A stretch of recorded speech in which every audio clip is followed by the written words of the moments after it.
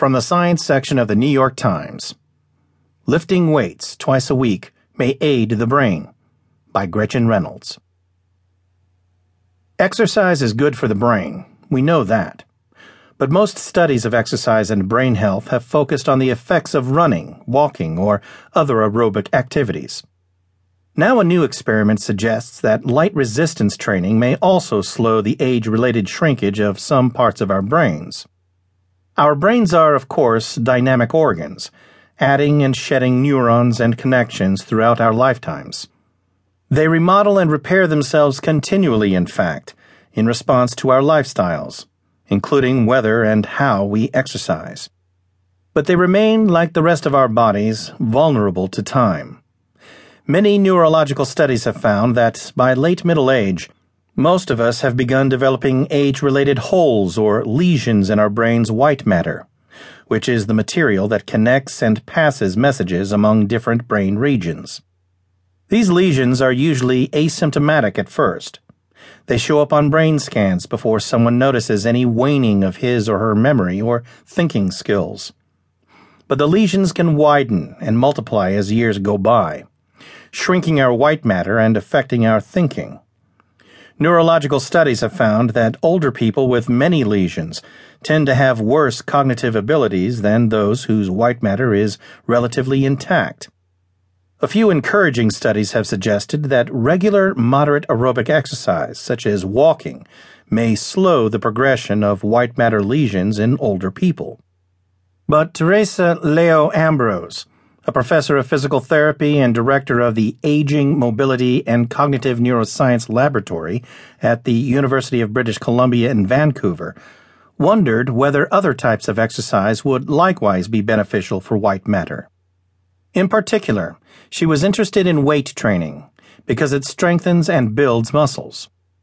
Our muscles, like our brains, tend to shrink with age, affecting how we move. Punier muscle mass generally results in slower, more unsteady walking. More surprising, changes in gait with aging may indicate and even contribute to declines in brain health, including in our white matter, scientists think. But if so, Leo Ambrose thought, then weight training, which strengthens and builds muscle, might be expected to alter that process and potentially keep aging brains and bodies healthier. To test that idea, she and her colleagues turned to a large group of generally healthy women ages 65 to 75 who were already enrolled in a brain health study that she was leading. The women had had at least one brain scan. For the new study, published this month in the Journal of the American Geriatric Society, the scientists zeroed in on 54 of the women, whose scans showed existing white matter lesions. The scientists tested the women's gait speed and stability, then randomly assigned them to one of three groups.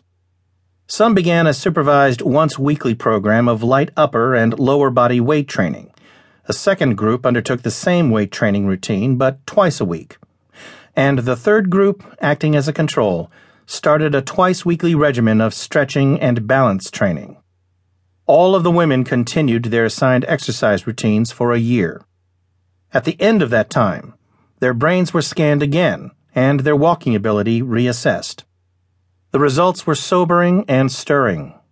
The women in the control group, who had concentrated on balance and flexibility, showed worrying progression in the number and size of the lesions in their white matter and in the slowing of their gaits. So did the women who had weight trained once a week. But those who had lifted weights twice a week displayed significantly less shrinkage and tattering of their white matter than the other women. Their lesions had grown and multiplied somewhat, but not nearly as much. They also walked more quickly and smoothly than the women in the other two groups. These findings suggest that weight training can beneficially change the structure of the brain, but that a minimum threshold of exercise needs to be achieved, Leo Ambrose said. Visiting the gym once a week is probably insufficient, but twice a week may suffice. However, this experiment did not closely examine whether differences in the women's white matter translated into meaningful differences in their ability to think, although Leo Ambrose and her colleagues hope to study that issue soon, as well as whether